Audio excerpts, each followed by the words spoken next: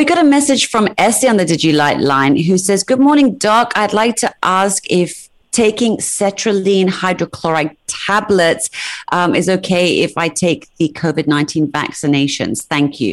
I mean, should be no issue. There's no likely reaction between Sertraline, which is just amino acid, so should be no problem. What does that do, Sertraline hydrochloride? Most people take it just for amino acid, but sometimes bodybuilders do that, just to help with their amino acid levels and all that. So, yeah, I mean, I have no experience using Sertraline, but I've heard that some people take it for that. Right. In fact, most medications have got no problems with COVID. Unless you're allergic to a medication, then you have to just inform the doctors. Except if you're on a strong blood thinner like warfarin, which we advocate to stop for a few days before you take. But otherwise, even the other normal antiplatelets, you can actually carry on, no harm. But what is it about the blood thinner that you were saying? Warfarin is because it can, thin your blood to an extent that when they give you the injection, you might get a local, bleed or a hematoma there. So they might ask you to, stop that for a while. But then also very careful, because if you're on that type of blood thinner, you're probably taking something very serious like, a heart problem or issues with clots. So to stop also must be very careful. So that one we normally will go back to the doctor and ask his permission to stop it and give the vaccine and all that. So normally that's get a letter from the doctor.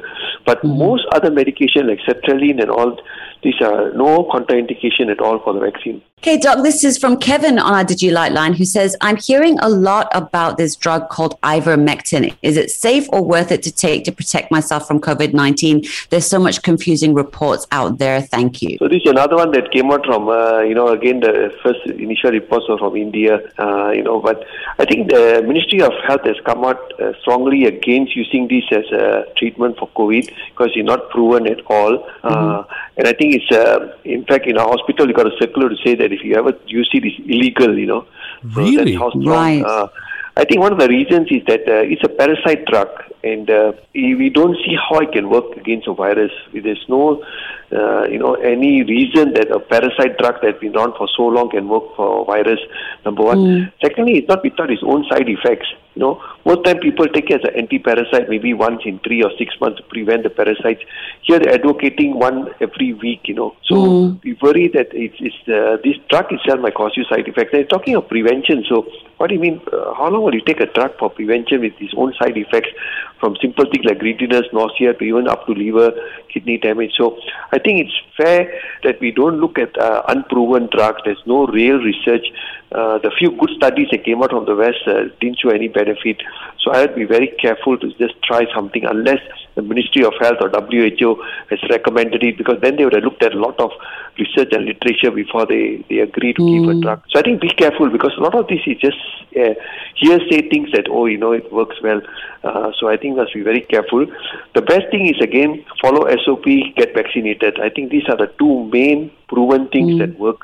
So I think stick to that. Hey, Doc, this is from Jean, who sent us a message on the DigiLite line regarding food intolerance. Instead of eliminating foods, can the leaky gut problem be addressed to solve food intolerance instead? If yes, then how to overcome the leaky gut issue? Yeah, because there are two types of, you got food allergies, which can cause, allergics. When you take food, you get rash, everything. So there's food allergies. Then you got food intolerance. Food intolerance is foods that give you sort of bloating, abdominal discomfort. Or leaky gut is already coming to a bit more extreme. That means you already damaged your gut. The good bacteria are gone. You're leaking. That means your toxins are going into the body.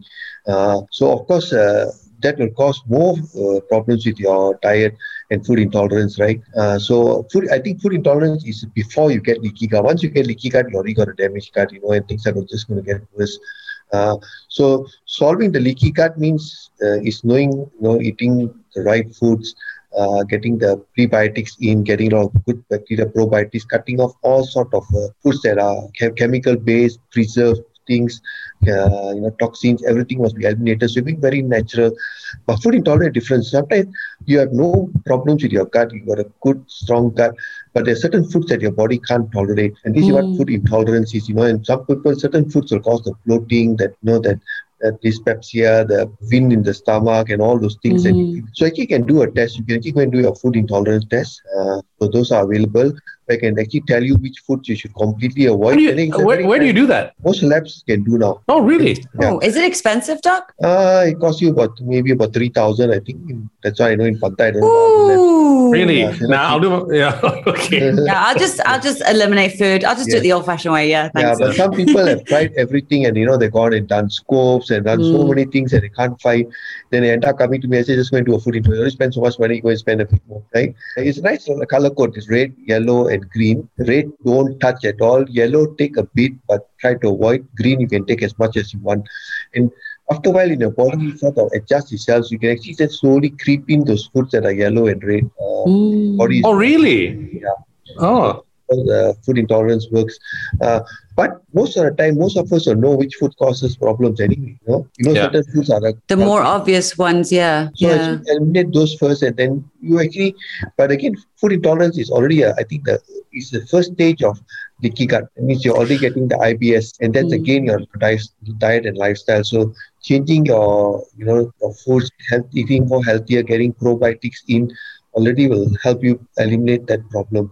Hey, Doc, this is a message from Master at DigiLite line who says, "Hi, Doctor. I'm very concerned about my mother who moves around in a wheelchair.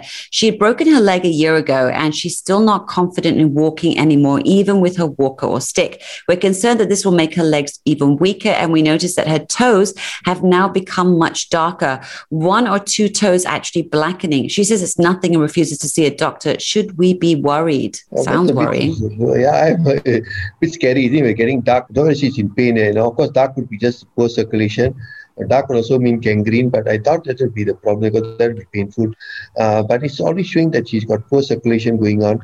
And being wheelchair bound is not a good thing in the long term, If they can, she's probably lost confidence. That's all. Fear of falls, A lot of patients who have falls, even after operation, they have more fear of falls. So they slowly become more, avoiding to walk and end up being wheelchair bound.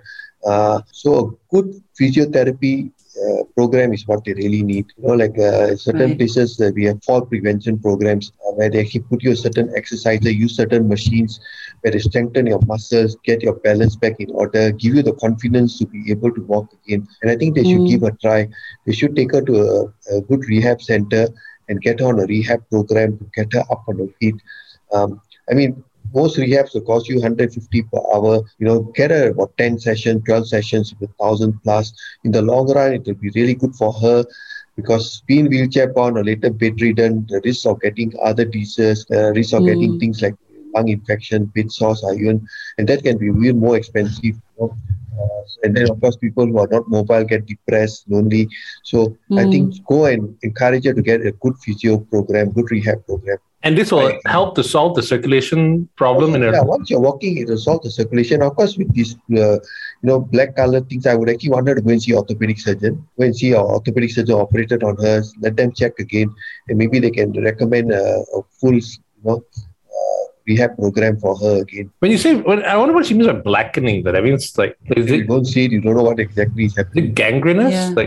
If it's gangrene, then be painful. I thought it's gangrene. It's just poor circulation. All right, Doc, on the DigiLite line, we got a message from Dina who says, "I'm a 50-year-old woman with bad varicose veins. I hate wearing shorts because they look so ugly." I guess she's talking about her legs. "I was told I can get them removed. So my question is, if I remove them, will more still develop? And what is the best procedure to get them removed?" Oh, the veins. All right, okay. The varicose veins, not the legs. Yeah. Today, vascular surgeons do this as a routine procedure. They use laser technique and they actually do very well. It's not very almost painless. But I think go and see a vascular surgeon, talk to them, and they have to see how bad is a varicose veins and whether they can operate on them and use whether you use a laser technique.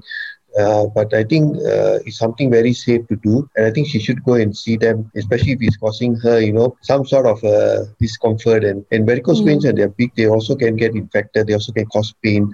So it'd be good for her to see a vascular surgeon and get it sorted out. What causes varicose veins, Doc? Again, it's your, whether genetically you're more prone, whether it's muscle strength in your legs, lack of exercise. So, but I think it's most of the time you see even people who are actually fit can get varicose veins. So I think it's just some people are just more prone. Right. I got mine on one leg when in my 20s, Really? and I was playing hockey, and I was, fit as a fiddle. Then, yeah. You know what I've heard, though, Doc? I mean, like, there are these pants. I think it's like some kind of compression pants that cost like hundreds or something, I think thousands. And people swear by this, that if they wear this, the varicose veins go away. Do those work? I mean, as long as you wear something compressing, it'll get less, but if you take out, it'll come back again, isn't it?